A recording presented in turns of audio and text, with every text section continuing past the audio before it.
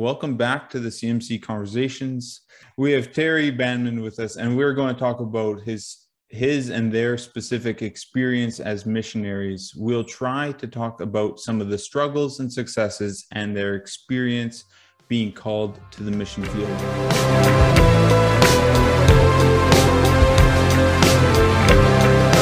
Well, good to be here with you, Alex. This is awesome. I think like many folks within our conference would know who I am. I've been to our churches within the conference. But for those that don't know who I am, my name's Terry Banman, and my wife is Rosie, and we have worked in Papua New Guinea for 23 years, and we've been a part of the Ethnos mission organization for 25 years. So it's been a great journey, and gives you a little bit of a rundown as to, for ourselves as to what we've been involved with. We worked right within a tribe, a remote place. There was airplane access to come into that place, but there was no road access to come in until later on. They had actually constructed a road, but I won't get into all those details, and we were able to get a vehicle in there, and then the road closed, and then we had to always use the airplane again. So we lived in that tribe for 11 years, and then we moved out in 2008, and then we were support missionaries on a center. And we lived there for 12 years. We were involved in a number of different aspects to be able to help missionaries that, just like us, had been in a tribe. So we tried to help and encourage others to be able to have longevity in their work as they were working in the tribes.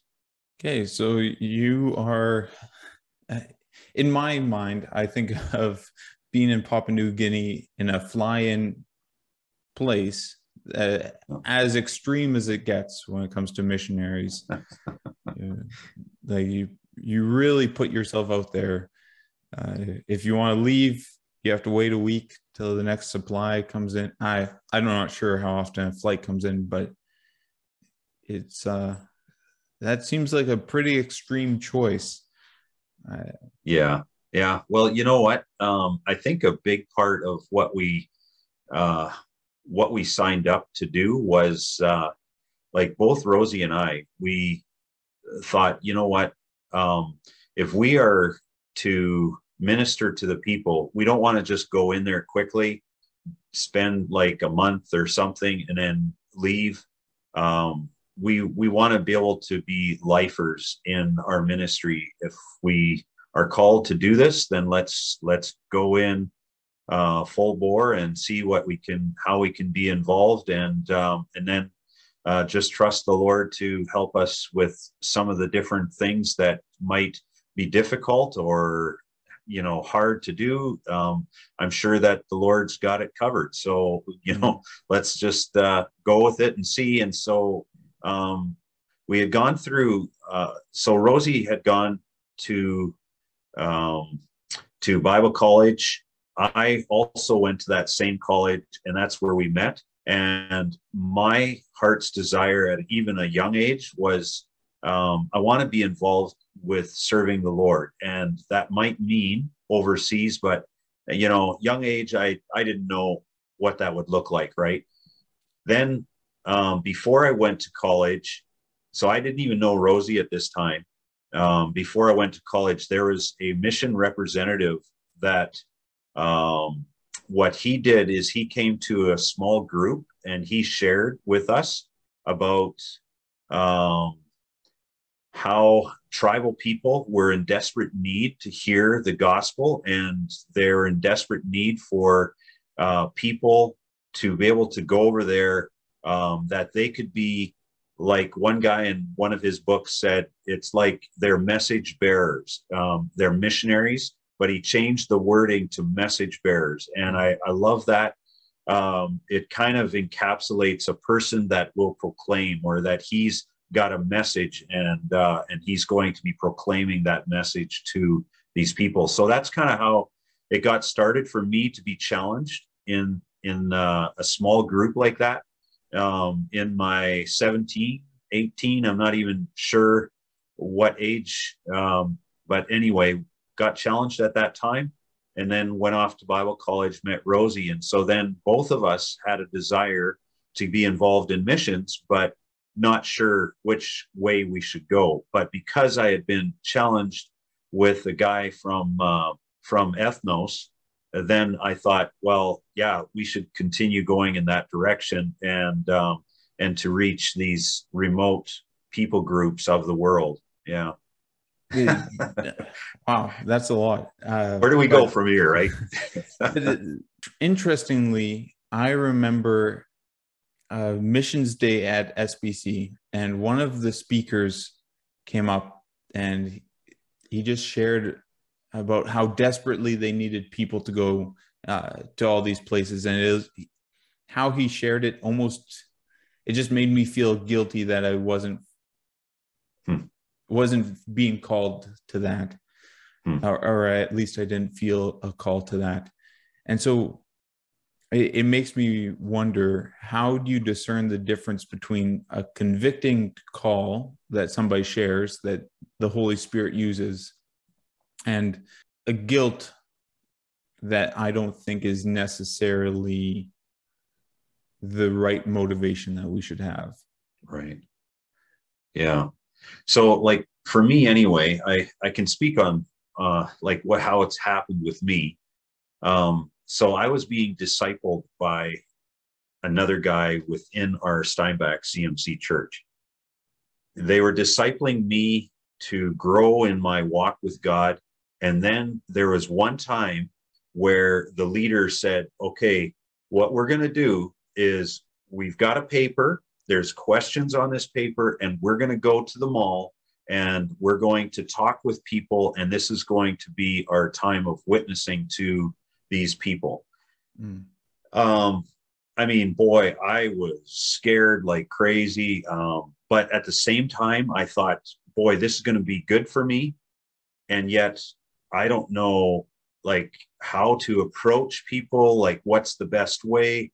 I was working at that time, it was called Penner Foods, which is Sobeys now. And so obviously customer service, like being kind and talking with people, it was something that I was growing into already. And in that discipleship class, they were talking about, we're going to do this, and this is the plan. You've got your questions. And so it really empowered me to think this is possible, you know. And I think a lot of people feel like it's not for me, I can't do that kind of thing, but they've never tried until they've been pushed a little bit to know what it's like. And I think that's where it helped me to understand this isn't an impossibility. This is something that the Lord can grow me in. And so I didn't lead anybody to the Lord. I talked to a number of people in the mall, and I could see some people genuinely wanted to know something about what we were talking about, and others didn't. And so I got to see two sides, you know, that you could have a bit of resistance, and that, well, okay, now when this mission rep talks to us about people are needed overseas, and it's a tribal leader, he has a whole bunch of sticks, and he puts out these sticks, and each stick has a name, and that's the name of the video. Each stick has a name. And so he names the people within his village, but he's talking to a guy in like short-term missions, and the guy's only there for 2 weeks. And now this leader says, so are you going to be the one to tell all these people, now this pile of sticks, all these people, are you going to be the one to tell them how they can avoid going to the place of fire? And this guy is only there for 2 weeks. And then he's going to fly back to Canada, or I think it was Canada. But there was this short-term mission group that went in to Papua New Guinea, went into the tribe, and then we're going to leave. So this guy was challenged, and that video challenged me in the sense of, what am I going to do with my life? Tears were flowing down my face, and I was thinking, that man wanted to hear the gospel, but that guy couldn't stay there to give them the gospel, or give them the good news. So then who's going to do it?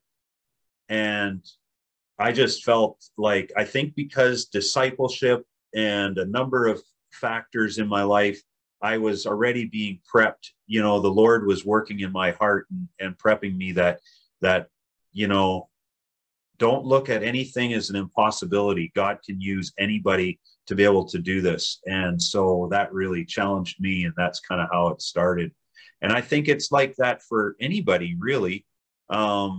You know, it's like coming to grips with, what can I offer? If you just say, here I am, Lord, you might not have any skills. I was a stock boy in a grocery store. I couldn't use that out in the field somewhere. So then I just thought, I'm pretty much useless. I have no idea how God's going to even use me. And but am I willing to sign up? Mm-hmm. Are you willing to go anywhere, at any time, at any cost? And that was so challenging to me that I said to the rep afterwards, you know what do I need to do? And he says, you serious about it? I said, yeah. Like, I feel like I need to sign up. And how do I go about the process? And then we worked through all of that. And so, yeah, went out to the field with my wife and 2 children. And, you know, and we just saw how God was taking care of us in all aspects, you know. And was there hard times, difficulties? Absolutely. But, you know, I'm just saying, like, for everybody, it could be different. And where God is going to stir our hearts on something, and maybe it's not even stirring our hearts. Maybe it's like taking a step to know a little bit and of what it's like. And then maybe that could be a seed planted for doing something more later on. Don't think of yourself as like that you're going to maybe be that person to go right into the tribe to do the translation work, or to do literacy, or learning a language, first of all, and culture. Think of it as God might use you as a mechanic, or as a nurse, or as an IT guy. You know, just you could be in pretty much any trade that you might know about out here, you could be using over there. And if you don't have a trade like me, God can use you in some way or another too. And so the big thing is being willing.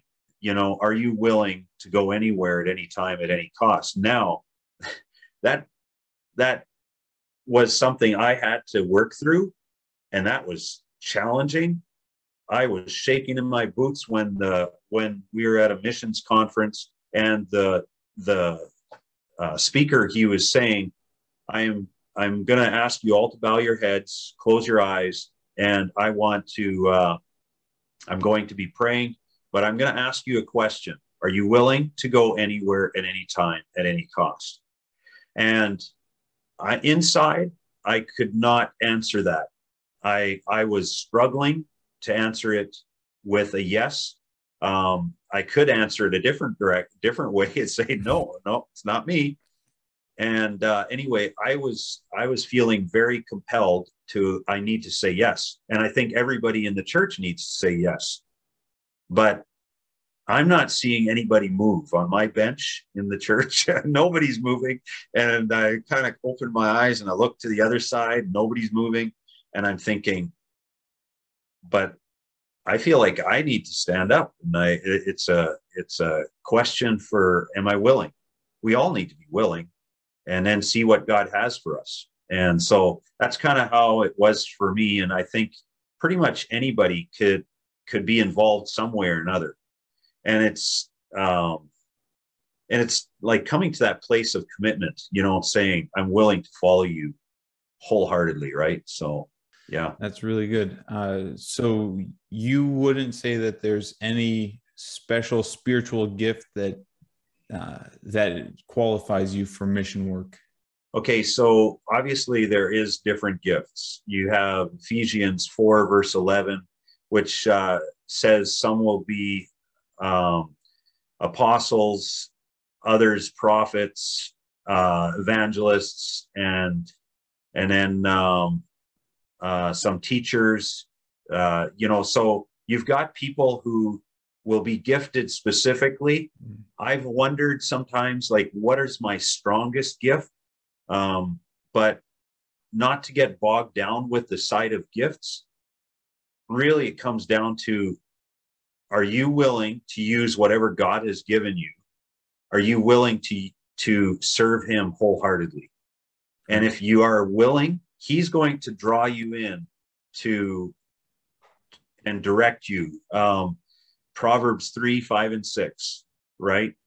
Trust in the Lord your God with all your heart, and lean not on your own understanding, but in all thy ways acknowledge him, and he will direct your paths. So that verse, Proverbs 3, 5, and 6, has been an amazing verse for both Rosie and I in our marriage, in our direction, wherever we're going, that, we understand we're going to trust him, and he's going to lead our paths. To be obedient and willing to follow the voice of God, right? The voice of our Lord.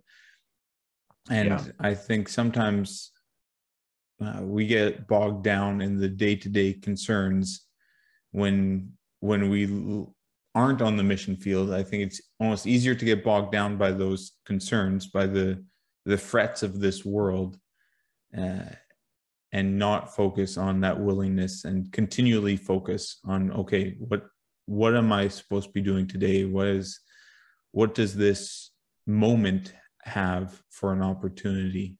Yeah. And I think I look at Peter, in scripture, like Peter's, he's fishing and he's on the shoreline, and Jesus says, follow me. Like, I've often looked at that as a young kid. I thought, wow, he just left everything, and how in the world could he do that? He must have seen something in this man, Jesus Christ.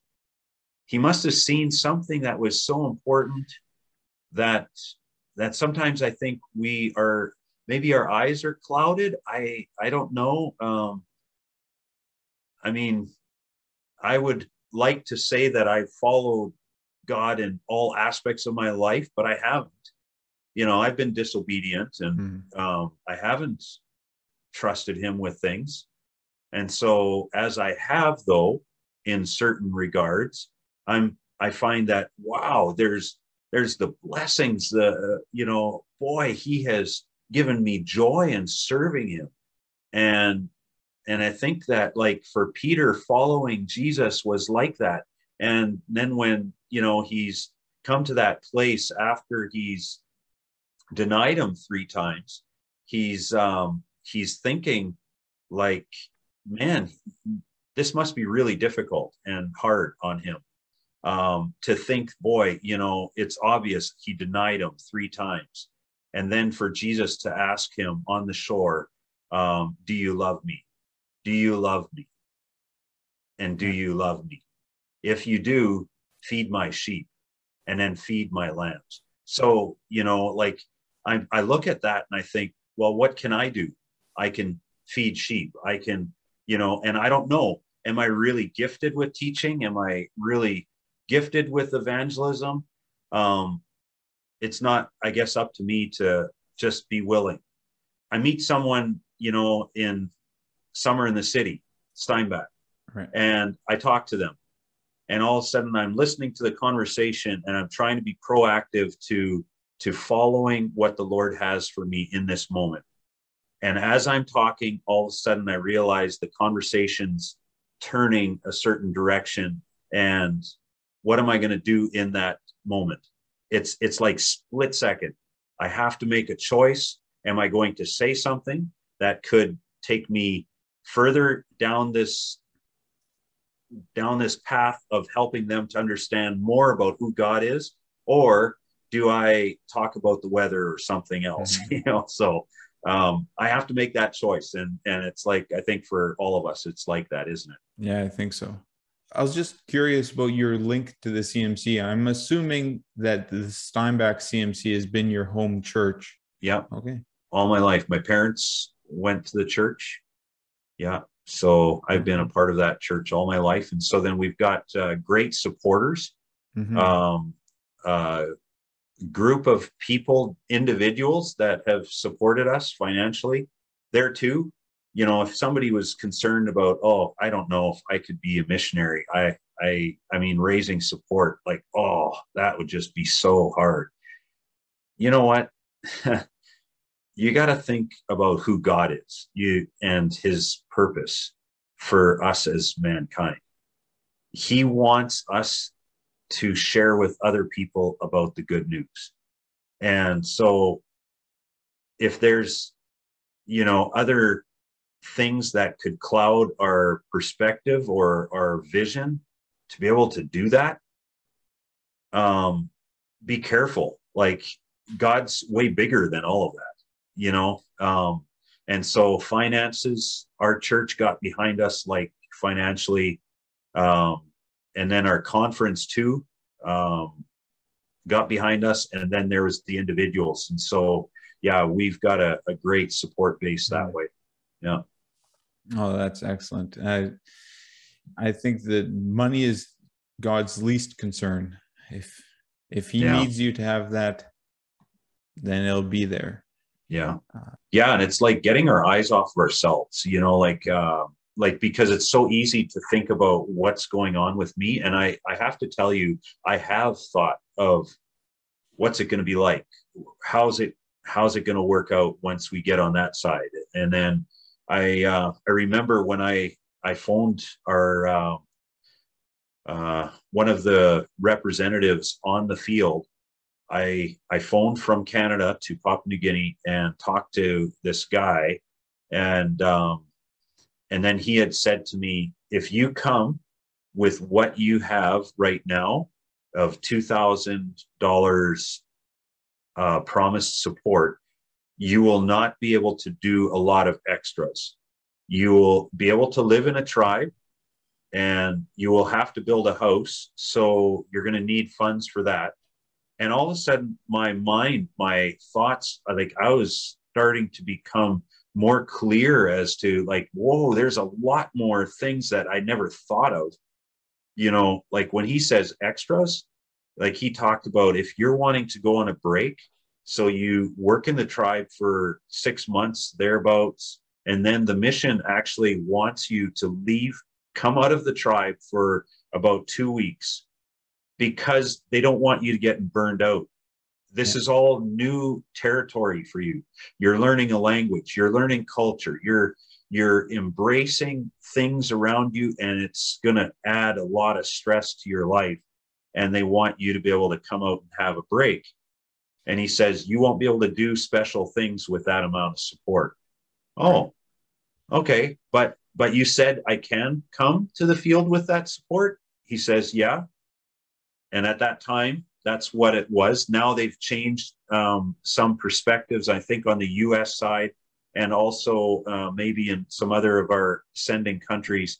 I don't know so much about Canada, but a lot of the sending countries are actually asking for 75% support of your recommended support up front before you actually get going overseas.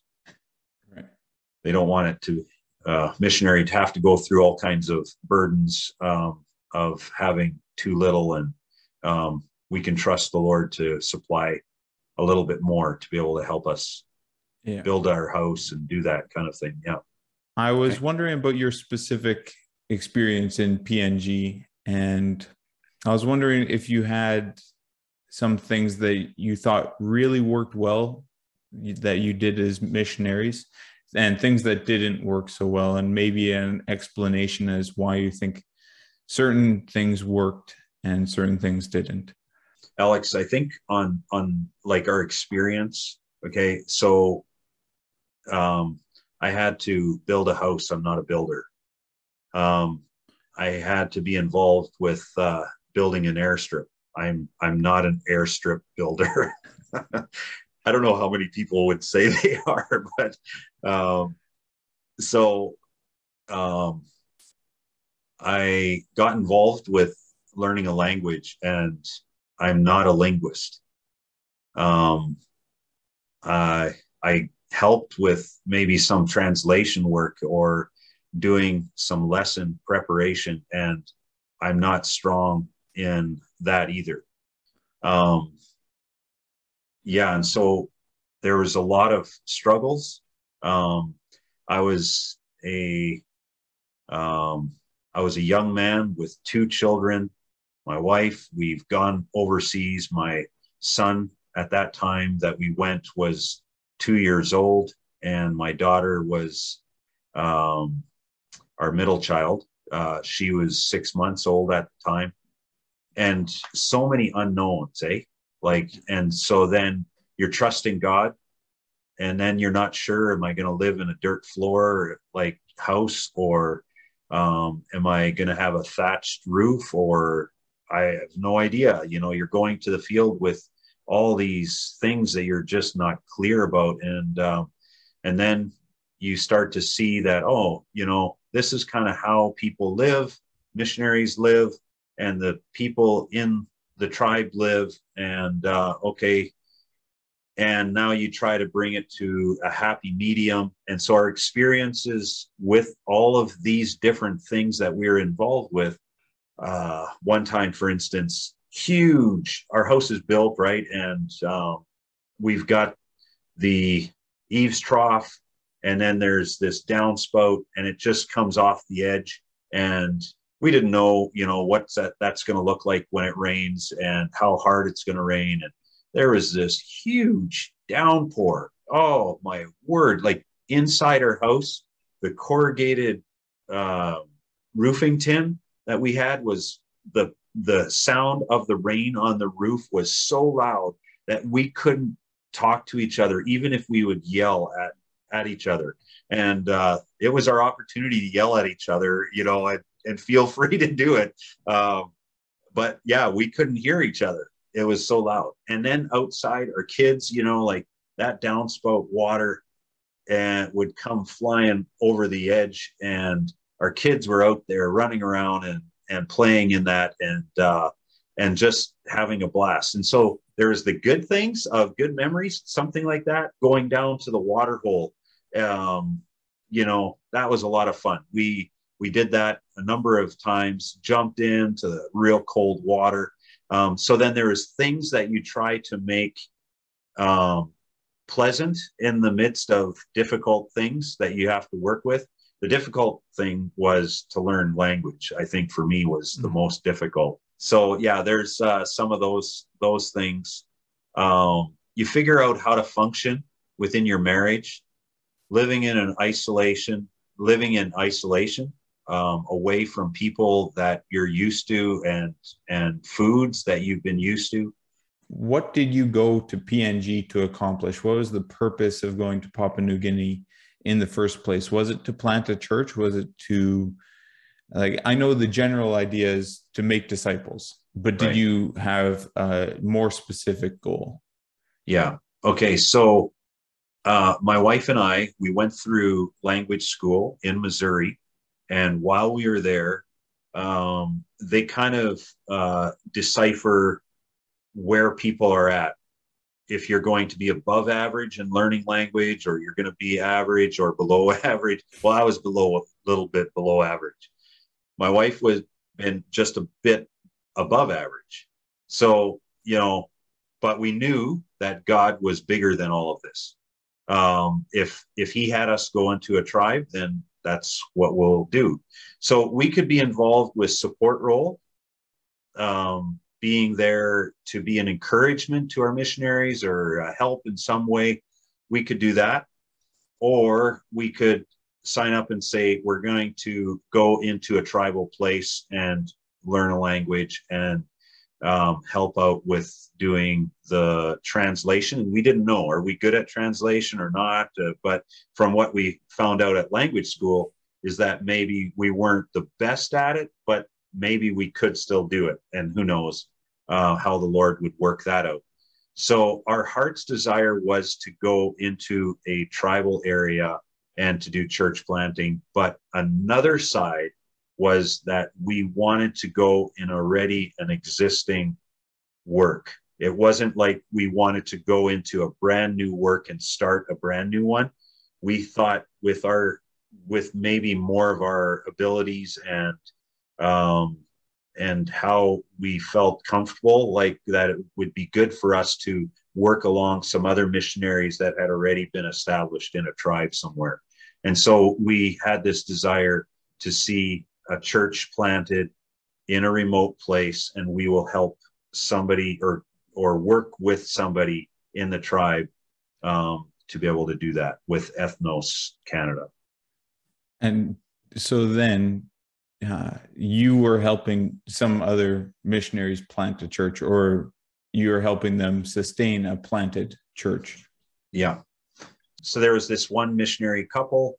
They're looking for another teammates to be able to work alongside them.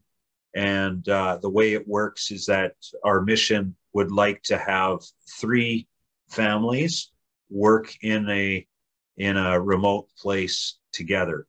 And so we knew that there was this one missionary couple by themselves in the tribe. And so it would be good to investigate and find out if we could work alongside them. And we would have to learn the language and the culture just like them.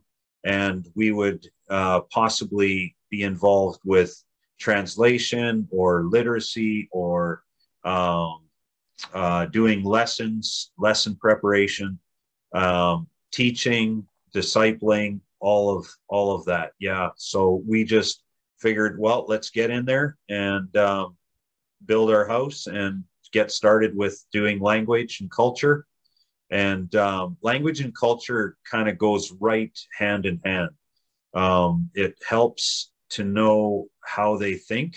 And when you've never lived on that side of the world and in a remote place like that, there's so much learning. It's like I became a child again and had to learn all over again of how to go about things. And it was quite humiliating at times. And yet at the same time, I built relationships with that, in those times, they started to see that, yeah, this isn't an easy task. And so that was our main purpose, really. If I come back to that, yeah, that was to go in and do church planting. Okay. So what did you do that you saw success from? What did you do that you thought, wow, even if the church isn't growing in numbers, you're like, what we're doing now is increasing how committed people are to the body of Christ. And then what, on the flip side, were there any things that you tried like, oh my goodness, that was just a big flop, like that kind of thing didn't work because the culture didn't jive with it or something? Okay, so let's say let's go to this little story here about me working on the airstrip, and we're trying to build this airstrip. Now it needed to be crowned, so you need to have the middle where it's higher and then coming down on the sides, and it needs to be 45 meters wide and 600 meters long.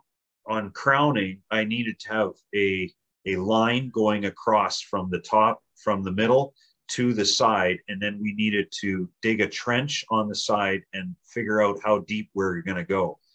And so I dug a hole and I realized, wow, we're going to have to go 2 feet deep on this side in order to get it to go down, that when there's heavy rainfalls, that it's going to go down to the side and not stay in the middle. So then I told everybody, and I don't know how many people, but there is a lot of people. And I told them hey, everybody, this is how deep we need to go on the side here. And then we need to shave it down like from the middle, and it has to go downwards to the side. And they looked at me and they were like, wow, that really is deep. Like, even that 2 feet, like you don't have a tractor or a backhoe or a bobcat to just come and do all that work. You've got to do it by hand.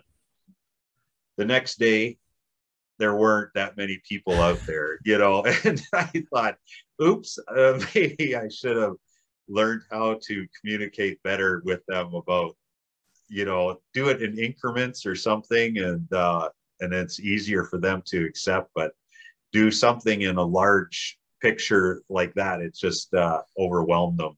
And anyways, that was one little experience of me doing something where I realized I could have done better in talking with them. Sometimes they looked at me as, what do you think we should do? And I took it upon myself to think that I knew more, but we had no expert in doing the airstrip. So my information, what I was getting, was from other people that were within the mission on the aviation side, what we needed to do. So I had to relay that message with them. And so sometimes I would come across pretty strong and my voice is strong anyway. And then my eyes might be like, hey, we got to do this, guys. And then, and sometimes I think they might have felt like inferior, or, oh, you as the white man, like you have a lot of, you feel like you've got the only insight to how to do this. There was things that I had to deal with, and it was hard for me to communicate anyway. There was blunders like that I got involved with, and I was like, no, sorry guys. Yeah, you just have to, sorry. Okay, the way that I was communicating maybe didn't, communicate very well. I want to be able to do this better, and let's work well together. So yeah, you just have to really humble yourself in those moments.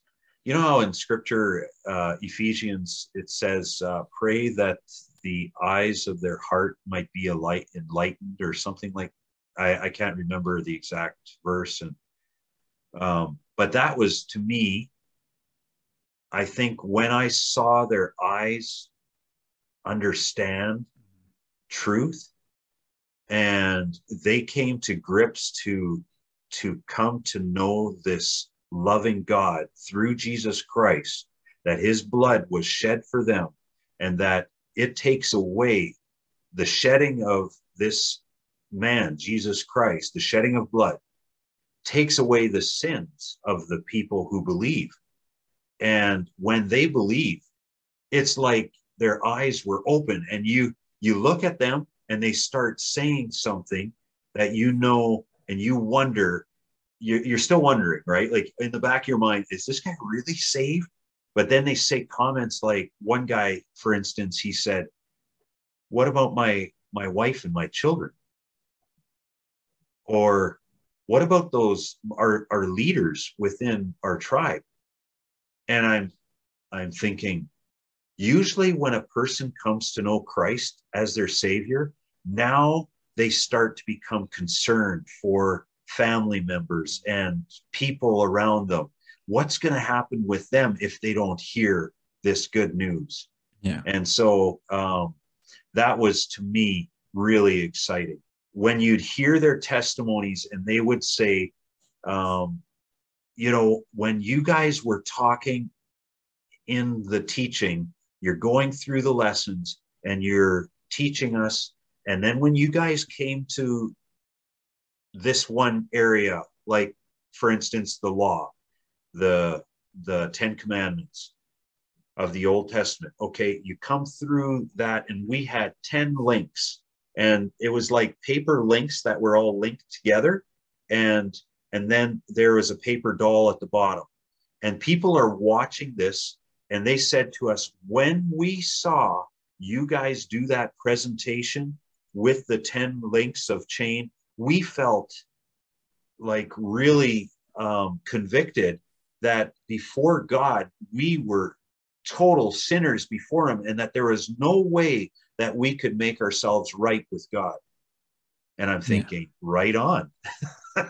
But they were feeling it, and I'm thinking, I want to remove that guilt and that conviction, but at the same time, they needed to go through that. And as they went through that, God's doing his work. And I tell you, there's a thrill about that. Like when man, I was involved in all of this to see people to come to Christ. And to me, I would say that's the most exciting thing that I've ever experienced. No, wow. That you talk about having somebody's eyes actually opened to the spiritual reality of their life. And that is really cool. And I think that's the thing that gets dimmed the most over time as we become too complacent as Christians. We stop caring that other people don't know. Yeah. The people that we care about. Yeah. And like I think we need to be praying and say, God, help me to see people like you see them. We're going to feel more compelled, maybe I should put it that way, that we're going to want to say something to these people, because now we've been praying and say, God, prepare me, help me to see what these people are looking like, and the fear, and maybe the loneliness, and maybe I can't tap into all those things, but help me to see them, and then how you see them, and how you want them so desperately to come into your family.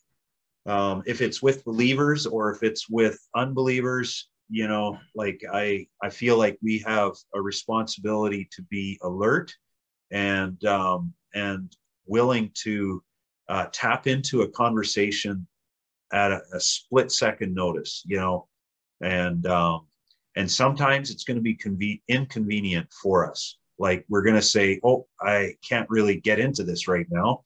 And yet that's that moment, and it's gone.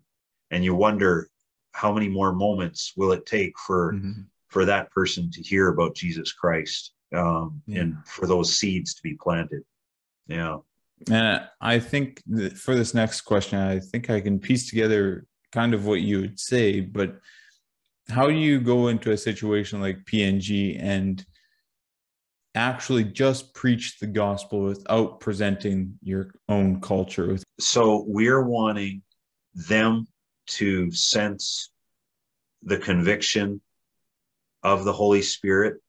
So we're willing to be obedient to teach and to preach. And we're wanting to make disciples, but we don't know who's going to respond and who's going to be obedient to responding to God. And so then all we are then is the message bearers. Right. We are proclaiming, and we know the Holy Spirit's going to do his work. He says in scripture that his word will not come back empty. It's going to go out and it's going to do its work. And I love that, because that's God's word. It's God's word that says that. It's not some person that just fly by night said a comment like that. It's God himself saying, my word is going to do its work, and it's not going to come back empty. So what do? We use God's word. And, like for me, here I've got God's word, and God's word is powerful, and it can speak into your life and into my life. So I need to have a verse sometimes for encouraging someone, or maybe helping someone to see that it's not through our good efforts. What verse comes to our mind when we talk about it's not through our good efforts? Ephesians 2, verse 8 and 9. And such a great passage that it talks about it's by faith.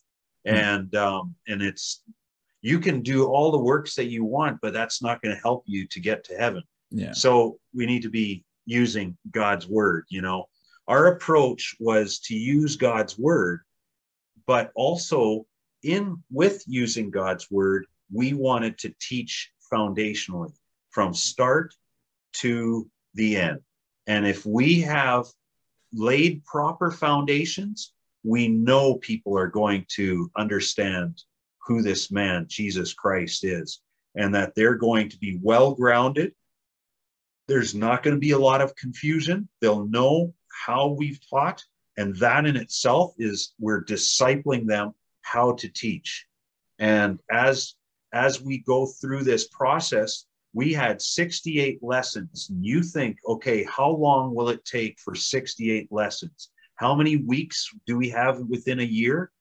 We've got 52 weeks. So that if we do one lesson a week, then it's going to take over a year to be able to get through from creation to the death, burial, resurrection, ascension of Jesus Christ. So we knew that we had to speed that process up and maybe even condense some lessons. And that was our approach. But it has to be God's word, and it has to be in their language. That's the thing. Some people feel like, hey, if you can, did you know that in Papua New Guinea, English is their national language? So English, we could speak English. So we could be speaking to everybody. But when you get into these remote places, man, their heart language is their own mother tongue language. And when you speak that, it penetrates and it goes deep, and you see it and within them. Yeah. So it's almost like you have to adopt some of their culture. Totally. So that you can introduce them to a different spiritual culture. Is there a certain thing that you did that allowed you and Rosie to be long-term missionaries for 25 years that kept you from being burnt out? I went through depressing times learning language, and you're in a lonely place, and my wife's doing homeschooling with the kids. And how do you train your kids within a culture that's not their own and not our own?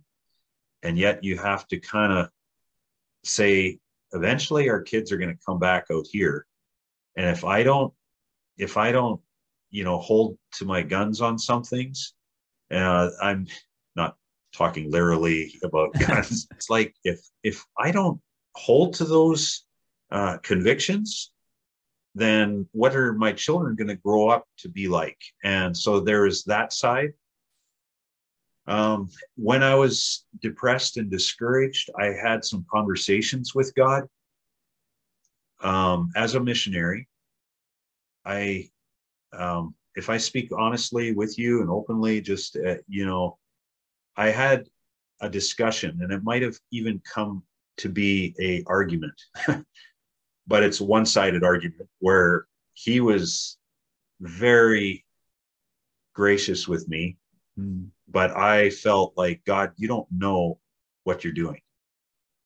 You have got me here, and I am struggling like crazy to learn this language.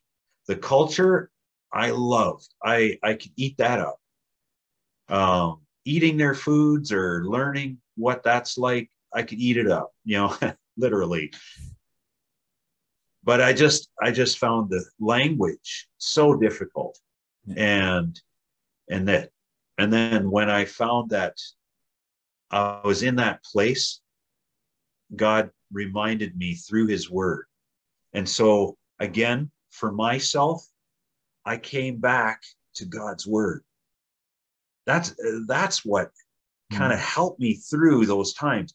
I came to Ezekiel, and in one of those occurrences, and in that time, God's saying to Ezekiel, do you see this vast army of dry bones?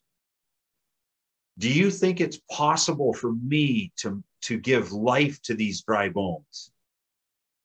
And God was saying, Terry, do you think it's possible that it'll just take a bit longer, but I can give you this language? Yes, Lord, thank you for that encouragement. As I'm studying that out, God again said, Terry, do you think that maybe I have you here for a reason that might not be about learning language, and that it might take longer than even 16 years for you to learn? And are you okay with that? So God's word became so important to me. I had nowhere else to go. And, you know, for us nowadays, it's like you feel discouraged or depressed about something. Where do you go? And it's so easy to go to YouTube or to try to find something, right? And to get some fulfillment out of it. So anyway, for me, that's how it was. Yeah. Does that answer your question? Yeah, I think so. It's easier to turn to a distraction nowadays than to a life-giving source, right? Yeah.